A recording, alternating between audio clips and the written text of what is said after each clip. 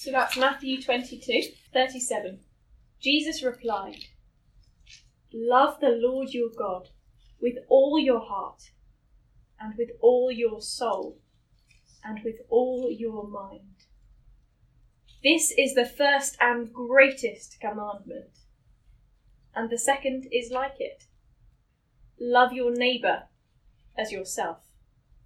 And if you can turn to 1 Corinthians chapter 7, starting at verse 17. "Nevertheless, each person should live as a believer in whatever situation the Lord has assigned to them, just as God has called them. This is the rule I lay down in all the churches. Was a man already circumcised when he was called? He should not become uncircumcised. Was a man uncircumcised when he was called? He should not become circumcised. Circumcision is nothing, and uncircumcision is nothing. Keeping God's commands is what counts. Each person should remain in the situation they were in when God called them. Were you a slave when you were called? Don't let it trouble you. Although if you can gain your freedom, do so. For the one who was a slave when called to faith in the Lord is the Lord's free person. Similarly, the one who was free when called is Christ's slave. You were bought at a price. Do not become slaves of human beings. Brothers and sisters, each person, as responsible to God, should remain in the situation they were in when God called them. Now, about virgins, I have no command from the Lord, but I give a judgment as one who by the Lord's mercy is trustworthy." This is God's word. Let's pray. Father God, once again, please would you give us a willingness to listen to you. Please would you teach us to value what you value, to long for what you value, and to have hearts that are aligned with you. Father, we pray that we would see that this is not a life-limiting thing, but this is the path of joy and richness and fullness of purpose. Amen. Steve Jobs' graduation or commencement address, as they call it in the States, at Stanford in 2005 has been viewed tens of millions of times on YouTube. It's one of the most popular statements in our culture of work and the ambitions and aspirations of the professional young worker today. He says, this is just the central bit of that speech, "Don't lose faith. I'm convinced the only thing that kept me going was that I loved what I did. You have got to find what you love. And that is as true for work as it is for your lovers. Your work is going to fill a large part of your life. And the only way to be truly satisfied is to do what you believe is great work. And the only way to do great work is to love what you do. If you haven't found it yet, keep looking and don't settle." And all the millennials say, Amen. What job should you be doing? Should you stay in your current job or your current career? And how should you determine the answer to those questions as one who wants to put Jesus foremost, front and centre in life? That's what we're looking at. We could hardly be any more practical in this session. Before we consider, though, the specific question of how do I decide what career to pursue, we need to realise that historically this is, frankly, a very weird niche discussion to be having or even entertaining. For most people in most of history, in most places in the world, there are no choices about work. If there is work, it is to do what your mum and dad did. That is what it means to be a worker. That's the only work open to you. Even in the West, it is only in the last 100 years that the concept of career mobility existed for anybody, and I mean anybody. So had there been an internet in the 19th century, no one would have bothered inventing LinkedIn. That's the clear implication. I'm not sure they'd have bothered with Facebook, but hey, they certainly wouldn't have bothered with LinkedIn, because what do you mean, change job? I thought, what? But all that's changed. And we now view choice of career as perhaps the second most important decision you'll make in life. Douglas Sherman observed that for the millennial generation, work is now a realm of self-fulfillment and optimal self-actualization.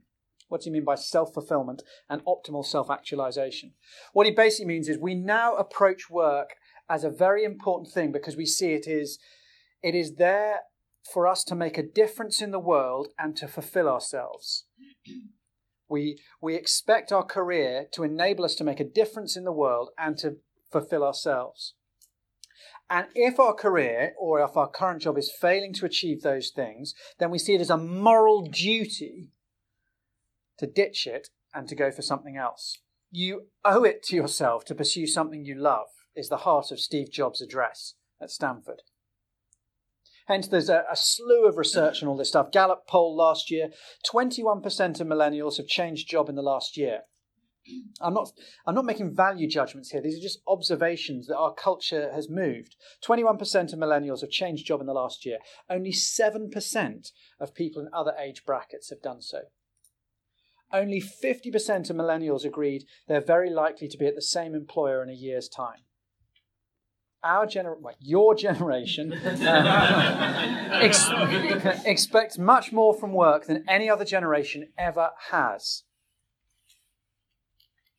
And your generation is much more willing to change career or change job if they're not finding fulfillment where they are right now.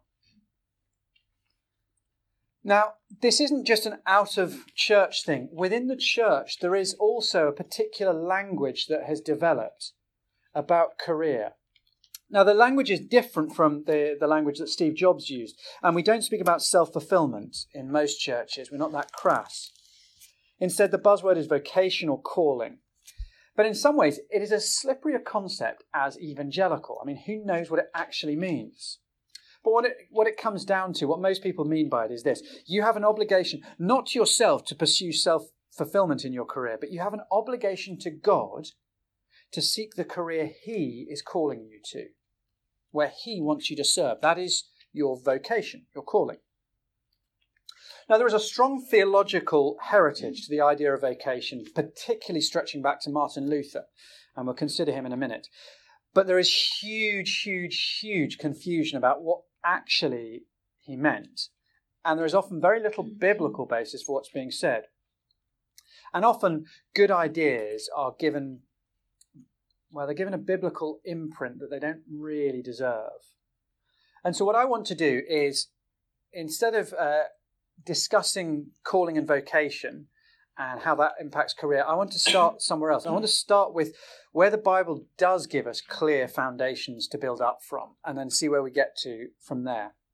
So we will get to vocation and how you choose your career, but we're not going to start there. I'll tell you where we'll land, though, just so we know where we're going. This is what I think the Bible calls us to do.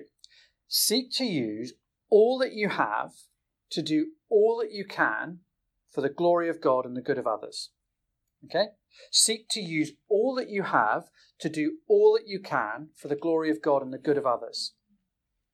If you want a mission statement in life, you could do worse than that. Now, the first building block, the foundation, if you like, that I want to get in place is Jesus' answer when a teacher of the law said, "What is the greatest commandment in the law?" Jesus, how do I work out what to do with my life? What's the most important thing I could be doing? And Jesus' career advice is this, if I can couch it in those terms. Matthew 22:37, Jesus replied, "Love the Lord your God with all your heart, all your soul, and all your mind." That's the first and greatest commandment. The second is like it, love your neighbour as yourself. All the law and the prophets, everything else hangs off these two commands. And I think once you get these clear, it lends coherence and sanity to the decisions and the discussions that we make about work and vocation. Okay, now let's get into some specific detail. That's the big picture. Love God with all your heart, your soul, your mind, and your strength. Love your neighbour as yourself. Right, park that for 1 minute. Let's now think about some specifics to do with work. All work is equal. Who has heard that said in church Christian circles? Look, all work is equal. It doesn't really actually matter what you do. It is true, but I think it's a half-truth. And as I've been studying and reading and praying for this weekend and last weekend, I came to the conclusion it is a dangerous half-truth, and I'll hope to show you why. So if you flick up 1 Corinthians 12, not 1 Corinthians 7 to start with, we'll get to there, but 1 Corinthians 12 and verse 7.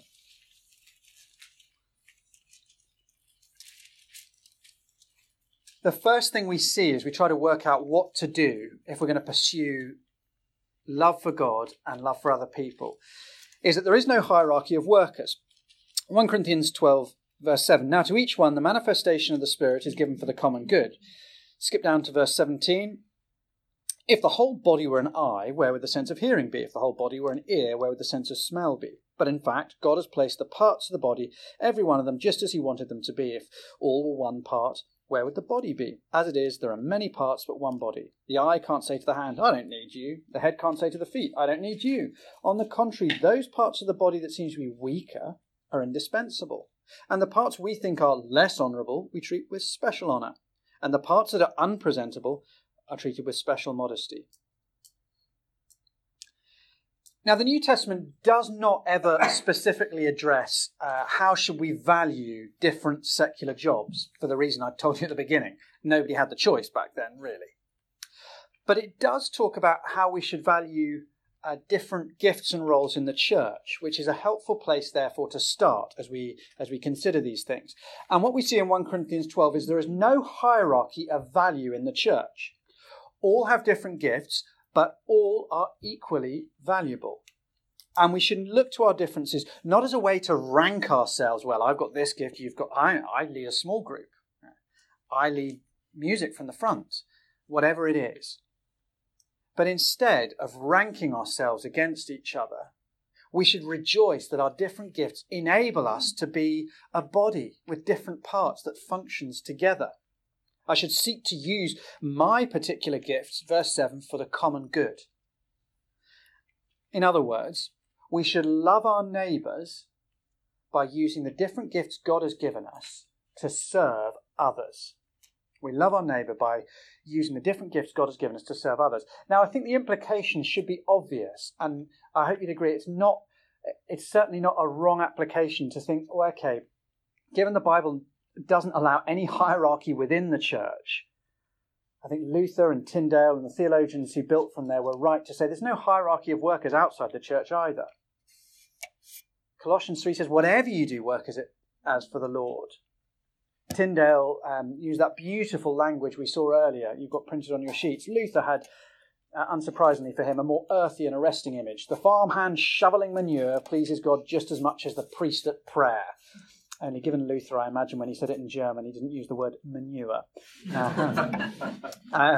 But the same thing is true when we compare different secular jobs. True. Vicars are not more valuable to God than doctors.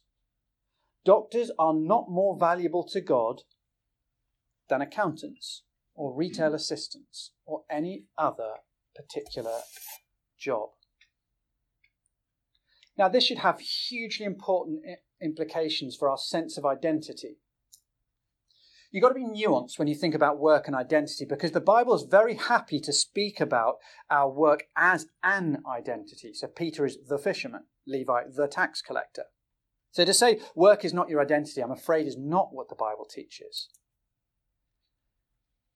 But the truth is we all have lots of identities. I am husband, father, son, brother, vicar, grieving England rugby fan, unreconstructed coffee snob, and pizza fanatic. I have lots of different identities. And work is important to your identity, but it is not fundamental. If you are a follower of Jesus, your fundamental identity is two words: in Christ. That's your fundamental identity, in Christ. That's who you are, in Christ. It trumps everything. And if I'm in Christ, there can be no possibility of a hierarchy of people, can there? Now think about it. How could I see myself as more important than someone who's in Christ? How can you get higher than in Christ? I mean, seriously, tell me anything that can outrank that. You've got to be an idiot to think that you have anything in your life you can look to outrank anybody else who's in Christ. You either know nothing about Christ or nothing about this world if you think you do. Equally, how can I see myself as a loser and lacking in value compared to others if I am in Christ? How could I underrank other people if I'm in Christ? It dwarfs every other identity, and it robs us of pride and insecurity. But it is a challenge to us. This really came home to me when I became a ministry intern. I realised about 4 or 5 months into being an intern that when I heard myself answering questions and realised I was saying the same thing, when people asked what I did, I never said, I work for my church. I said, I used to be a lawyer. Because that's a really valued profession in our culture. And I didn't want people to think I was just a church worker. How terrible if people didn't realise that I used to be a lawyer. It's utterly pathetic. But my sense of identity was built on, I want other people to value me, and I've got this ranking in my mind. And I thought, gosh, this is ridiculous. But how liberating to realise I don't need to find my identity in work. I'm in Christ. Frankly, who cares what other people think? God views me as in Christ. And why would I think any less of myself or other people according to what we do in our day jobs? It kills pride and insecurity once we realise that we're in Christ. So don't look down on others, and please don't look down on yourself either. God gave you your abilities and your opportunities. So how can you take pride in work when it's a gift? The Sage of Omaha is the nickname of Warren Buffett, who was at one time the richest man in the world. Worth, I don't know how many billions at his height, but once you're worth billions, who really cares? Nobody, except for billionaires who really care, who's worth more. But he, in some ways, he's quite a humble man, Warren Buffett. He was interviewed about his wealth, and he talks quite well about, look, I just happen to be good at this job. And he said, I've done well because I was born at a time and in a place when the ability to pick investments is a skill that is heavily rewarded. Had I been born at another time, I would probably have been lunch for a saber-toothed tiger, because the Sage of Omaha isn't very good at running or climbing trees. I think that's beautifully humble. So look, God gave you your abilities and your opportunities. You just happen to live at a time and in a place where either your particular thing is valued or not valued. But that's neither here nor there. So don't take pride or feel insecure about your work status. You're in Christ. Now, we might not think in this room that we do look down on those with, quote, inferior jobs, but as I was reflecting on this, it did make me just have some uncomfortable moments thinking, who do we pursue friendships with? When we meet new people at church and we've exhausted the initial, have you been here for long? 12 years, oh dear. Nice to just meet you. You've exhausted the initial conversation and you find out what the person does. And then the conversation moves on. And then the next week you see the same person. How tragic if without thinking we decide who to invest our time in, who to get to know better by what they do. Because the truth is, for all of us, there are certain jobs that impress us and others that just don't. And we can value people accordingly and invest our time with those we think are worth getting to know and just not explicitly be rude to, but just not give the time to people who we just don't think are as important. I think there is a necessary word of rebuke. I think I felt it as I thought about this, and I wonder if some of us do too in this room. Others of us probably need a word of encouragement, not rebuke. Because the truth is that Christchurch Mayfair, there's lots of us who are ordinary, but there are some quite high flyers in the church. And it's easy for those who aren't high flyers to feel a little bit useless, worthless, perhaps even embarrassed to say what we do or don't do at the moment. And you need to realise God doesn't view you in that way. God doesn't view you like that. He sees no hierarchy of workers. He sees you as in Christ.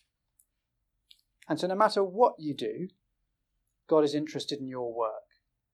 And God is glorified and honoured as you offer what you do to him. There is no hierarchy of workers. That's a liberating truth.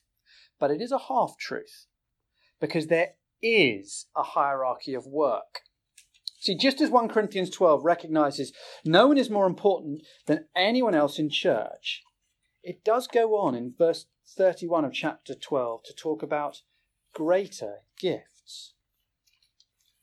And as you look at chapter 14 in particular, you see those are the gifts that have impact, a greater impact on the community health. So in particular, he said prophecy, clear teaching of God's word, is just more useful than speaking in tongues which people can only understand with an interpreter. So he says, pursue the things that are useful to others. Why? Well, love for God, love for other people, that's going to drive that. And so I do think one of the implications of that when you step outside of church is that although we can't speak of a hierarchy of workers, you can actually speak of a hierarchy of work so long as you're very, very careful. And I have to say I'm much more comfortable speaking about this at a weekend than on a Sunday, because there's time for misunderstandings and, oh, surely you didn't mean that, and to chew it over lunch and to talk and pray about it until we work out what we really mean. Now this brings us back to Matthew 22. All of life should be driven by love for God and love for neighbour. And the truth is that some work is more useful to my neighbour than other work. It just is. You see, not all work loses its vanity when it's done for Christ. I remember talking to a guy who worked for a big global tobacco firm, and his first job was perfectly legal, which was handing out free cigarettes to teenagers in Cairo so that they would buy this particular brand of cigarettes. It was perfectly legal. You've got to say, in all around the things you could do in the world, it's probably not the most useful thing to... I mean, this guy wasn't a Christian, and he wasn't sort of bragging about it. He was saying, yeah, it's not the most useful career, is it really? You see, motivation and dedication aren't always enough.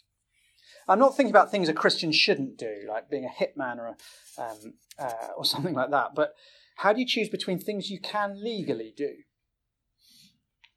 We're going to think a little bit more about this tomorrow, about where the ethical challenges of work come. But how do you choose between things that are perfectly legitimate? Because the truth is, we can say all work is equal, but we know that actually some work is more useful than others. Liz, I think, really helpfully pointed this out at the women's breakfast recently. She said, look, Churchill was a brilliant, really genuinely pretty good watercolour painter. And he could have spent the war painting watercolours and say all work is equal. Or he could have been the galvanising, uniting force of the resistance to Nazi tyranny. One of those is just more useful at that point in human history. Now, you've got to be so careful here. It's so easy to be misheard. Don't forget what we learned earlier. All honest, moral work that is done for God brings him glory. No caveats, no asterisks, no exceptions. And all work helps contribute to the governing of this world, and all workers are God in disguise. But some work can be more useful than others. So as a lawyer, I was involved in, within a few months, doing some work which we secured reparations for the families of Romanian Jews who'd had all their assets taken by the pro-Nazi Romanian regime in the Second World War. And we did the legal research which helped ensure they got stuff back. And then helped another large global tobacco firm not get prosecuted for a customs violation that I don't think they'd done, and we helped them not get done. Now, both were legal. Neither was a shady thing, but one was just obviously more useful, actually. And the question, therefore, is what is the most useful thing I can do as I seek to love God and love others with the abilities and opportunities God has given me? Now, I can't discover the cure for cancer. I don't have the brains, I don't have the background, and I don't have the skills. So I'm not talking about what's the most useful thing that I wish I could do. It's what's the most useful thing I can do. And I mustn't compare myself to other people. It is what can I do? What has God equipped me for? Now this, I think, leads inevitably to the whole area of ambition, which is a word with which Christians have a slightly ambivalent relationship. But we need to recover it. There's a very good book by Dave Harvey, not the one from church, another Dave Harvey, called Ambition, and it's a good book about what it means to be an ambitious Christian. We should be ambitious, in as much as we mean seeking to maximize the gifts and abilities we have to love our neighbour and serve others and glorify God. It's interesting, Paul writes in 1 Timothy 3:1, anyone who aspires to be an overseer desires a noble task. He doesn't say, look, don't offer yourself to be a church leader. You know, the church elders should recognise you and invite you. And he says you should aspire to it. You should want to do it. Why is that? Well, when you look through 1 Timothy, the church is in real danger from false teaching. And he says, look, the church will stand or fall depending on whether godly people are willing to step up to be leaders and to resist and to galvanise the church against false teaching. It'll remain vulnerable without the godly men who offer themselves for church leadership. And so we should be ambitious. The parable of the talents, Matthew 25, primarily it's about the gospel. But it must apply more broadly, as God says, don't just bury your talent in the ground, make use of it. I do think it's primarily about the gospel. Don't just stay silent as a Christian. But obviously the principle applies more broadly. Seek to be useful in the world. Ambition must be driven by love for God and others and grounded in personal humility, not the desire for status or power. But if you can, as you, shape, influence your team, your organisation, then great, step up. There's nothing wrong with thinking, actually, I'd like to lead this team. I think actually I can help make life better for the individuals here. I think actually I can improve the performance of this sector of our company.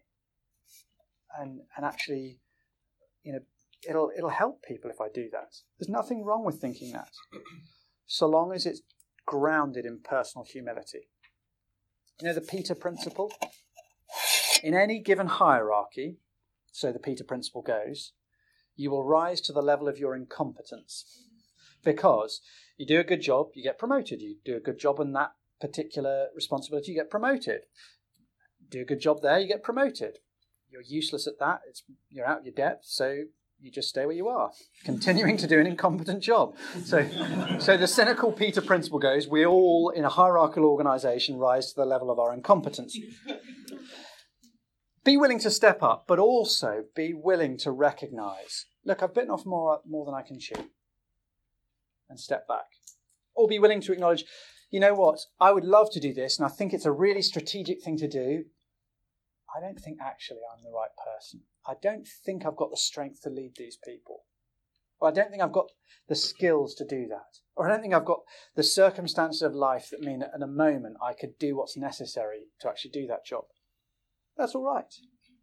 Given what we saw in the first talk, God is equally honoured by being a worker as being a manager. It doesn't matter.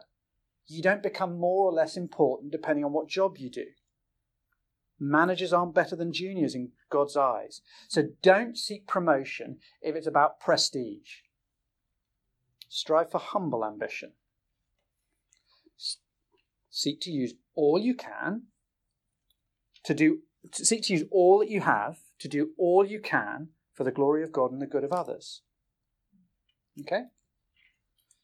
Okay, let's get specific then. And this does bring us to 1 Corinthians 7 and talk of calling. Should I change job? Should I take this job or another job?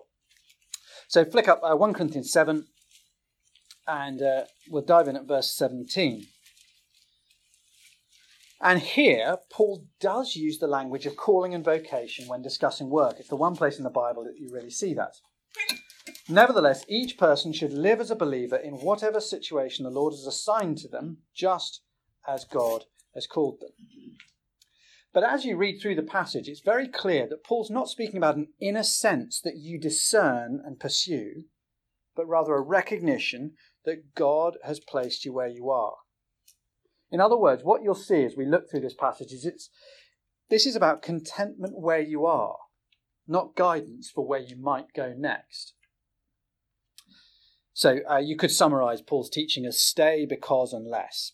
It's actually a passage mainly about singleness and marriage, but Paul goes on to apply the principles to circumcision and slavery, which is as close as we get to employment in the New Testament too.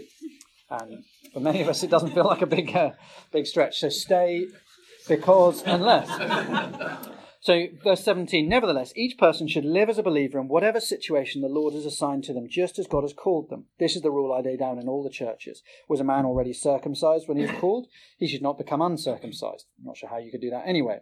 Was a man uncircumcised when he was called? He should not be circumcised. Circumcision's nothing. Uncircumcision's nothing. Keeping God's commands is what counts. Each person should remain in the situation they were in when God called them. Were you a slave when you were called? Don't let it trouble you, though if you can gain your freedom, do so. For the one who was a slave when called to faith in the Lord is the Lord's freed person. Similarly, the one who was free when called is Christ's slave. You were bought at a price. Don't become slaves of human beings. Brothers and sisters, each person, as responsible to God, should remain in the situation they were in when God called them. There you go.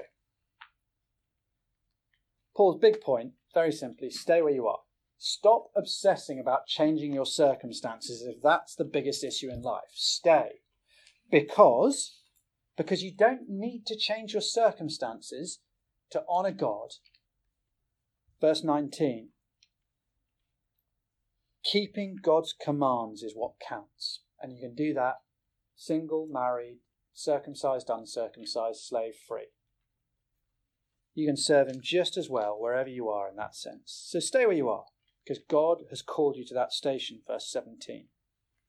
And then when he speaks of calling in verse 22, it's not about work or relational status, but about the gospel. See, the one who was a slave when called to faith in the Lord is the Lord's freed person. That is our calling, again and again.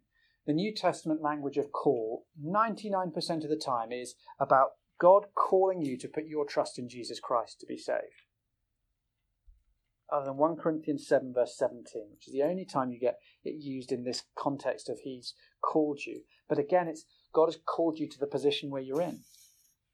That's our calling. Trust Christ, serve him where you are. Now, Martin Luther says much the same thing. People assume that because he writes about calling and uses the word calling or vocation, he must mean the same thing we mean, an inner sense that draws me to this particular career. But for him, calling was something else. It was about your attitude to the position in life in which you found yourself.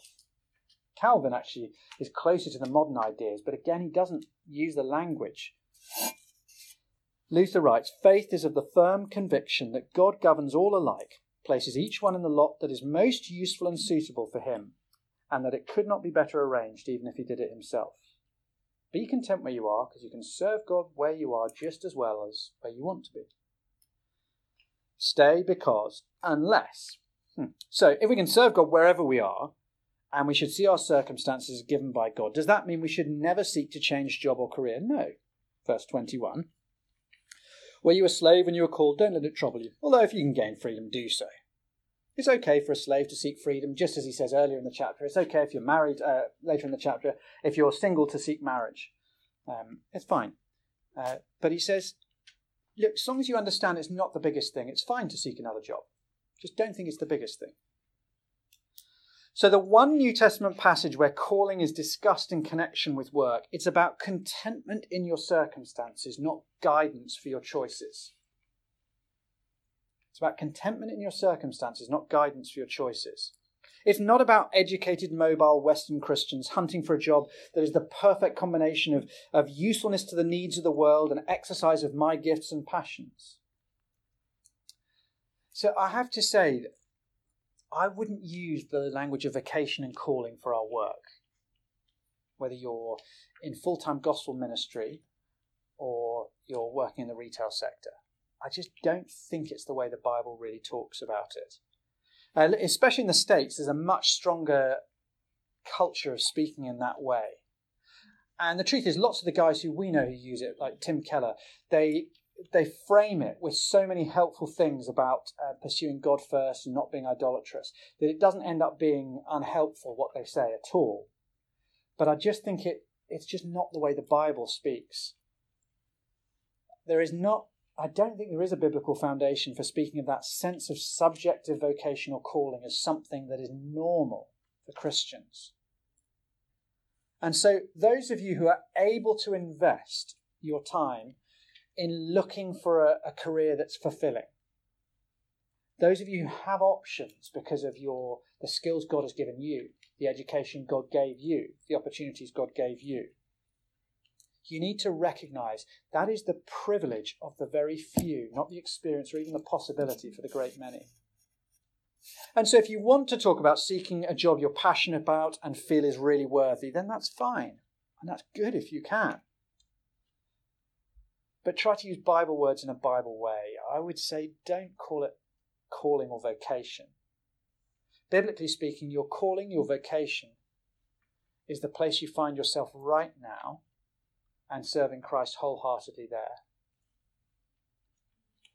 You see, that you work and how you work is more important than that you fulfill your potential. You don't owe it to yourself to find a job you love. You owe it to God to serve him and others to the best of your abilities. Okay, so how on earth should I decide what to do? How should I choose a job? 4 things: ability, affinity, opportunity, and utility. This is the simplest way I think of summarising the Bible's teaching. Ability, can I actually do it? And it's okay to try stuff. There's nothing in the Bible that says you must stay in the safe zone. It's okay to try things and to realise I bit off more than I could chew. I was a bit overambitious and didn't quite work out. That's all right to try, so long as you're not just driven by personal ambition for your prestige. Affinity. Do I want to do it? It's okay to ask that question, so long as you recognise 2 things. 1, you're looking for a job, not a hobby. If you love it that much, you probably won't get paid to do it. There are very few people who are able to do that. Very, very, very few. It's an illusion, a chimera to think that that's the norm or that's what we should expect, that we'll find something we absolutely love and that we'll get paid to do. To even ask the question, do I want this job, makes you a phenomenally privileged person. Opportunity. It's all right to consider that. Gosh, this is a unique opportunity. I don't think it'll come around again. This is a stage in life when I can do this. I might not be able to do it again. It's all right to consider those sorts of things. It's fine. And utility.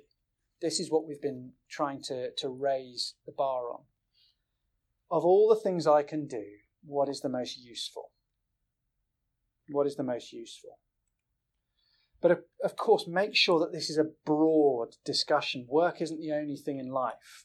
So think, what impact would this have on my other commitments? It might be a really useful thing, but it'll be the only thing I can do. It'll be so all-consuming that it would rule out faithfulness to family and church and other things. So think about utility, but think of it broadly. Would this be a useful thing for me in my circumstances to do? It's okay to think about money. You are at work there in part to earn money. Ephesians 4:28 says, just don't be driven by love for money. 1 Timothy 6:6-10. And of course, the ultimate utility is the gospel, because it's eternally useful. J.D. Greer, in his book Above All, says, what if we made our primary consideration in where we pursue our careers, where we can be used in the mission of God? Lots of factors go into where we choose to pursue our career, where the money's good, where our extended family lives, where we want to live, and all these are valid. But why wouldn't the kingdom of God be the largest factor? Let me ground it with a few examples. I think of Bea, who did a very undemanding job that certainly didn't use her full potential, but it meant she had huge amounts of time and energy in reserve and was able to basically be an unpaid staff member at her church. And that was a sensible decision. I think, on the other hand, of Jay, who was quite not very career ambitious, but took on a management role to get control in a school of something very strategic, looking after the kids, teaching on PSHCE or whatever they call it, the citizenship and sexual health and those sorts of things. And so I thought, actually, I don't really want to do this, but actually it's important. And so did that. I think about Em, who took on a very high-profile partner's job at a city law firm, and the sort of job lots of people idolise. But from day one, advertised and ran. They've moved to a couple of different firms, Christianity Explored courses, and invited the whole department because they wanted to be useful and they wanted to make sure that work wasn't an idol. I think of a guy who's a mission partner at this church who heard a talk about the parable of the talents. Thought, how can I be of most use? And so has moved to North Africa to help do internet evangelism, which is a massive growth area, enabling to reach into Muslim communities. I think about a lady at a church where I grew up called Sandra, very bright lady, who was going to become a doctor, but realised that for the missions work she wanted to do in Africa, in Zambia, actually she'd have much more flexibility if she remained a nurse. And so she, in worldly eyes, took the status cut and worked as a nurse so that she could be more useful on the mission field rather than being a doctor. Lots of different ways to work these things out. And you think of all of life, not just career, but we should be thinking, how can I be most useful given what I've got? Okay, where do we land?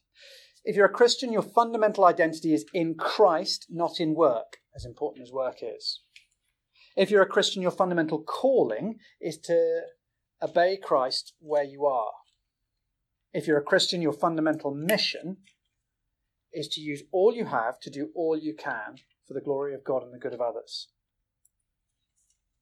I don't know if you've got a purpose statement for your life, but while preparing these talks, I was at a conference which was held in an old church building, and in one of the slightly dull sessions, my eyes sort of wandered over the monuments on the wall, and I saw the following poem on a memorial. It marked the grave of a military chaplain who was decorated for bravery in the First World War, and this was the motto by which the Reverend Jeffrey Studdart Kennedy Military Cross lived. To give and give and give again what God has given thee, to spend thyself nor count the cost, to serve right gloriously the God who made all worlds that are and all that are to be. Or as we've been putting it, seek to use all you have to do all you can for the glory of God and the good of others. I hope you realise this is not a burden, it is a privilege. God has given you gifts, and he just wants you to have the privilege of being able to use them in his world. God doesn't want you to try to become somebody else. He wants you to enjoy flourishing with what he has given you in the opportunities he has placed you. That's our calling. Let's pray. Our Father God, as we think through these complicated things, we pray that you would give us clarity. We pray that you would give us at our heart that wonderful liberation that comes from knowing we're in Christ. We pray that you would give us a desire to obey Christ where you've put us. We pray that you give us the contentment that knows that actually where you've put us is the best place for us to be right now. And we praise you, Father, that you give us gifts, that we might be useful in this world. And so we pray that we would long to and would delight to seek to use all we have, all you've entrusted to us, to do all we can for your glory and the good of others, that we might hear your commendation, well done, my good and faithful servant. Amen.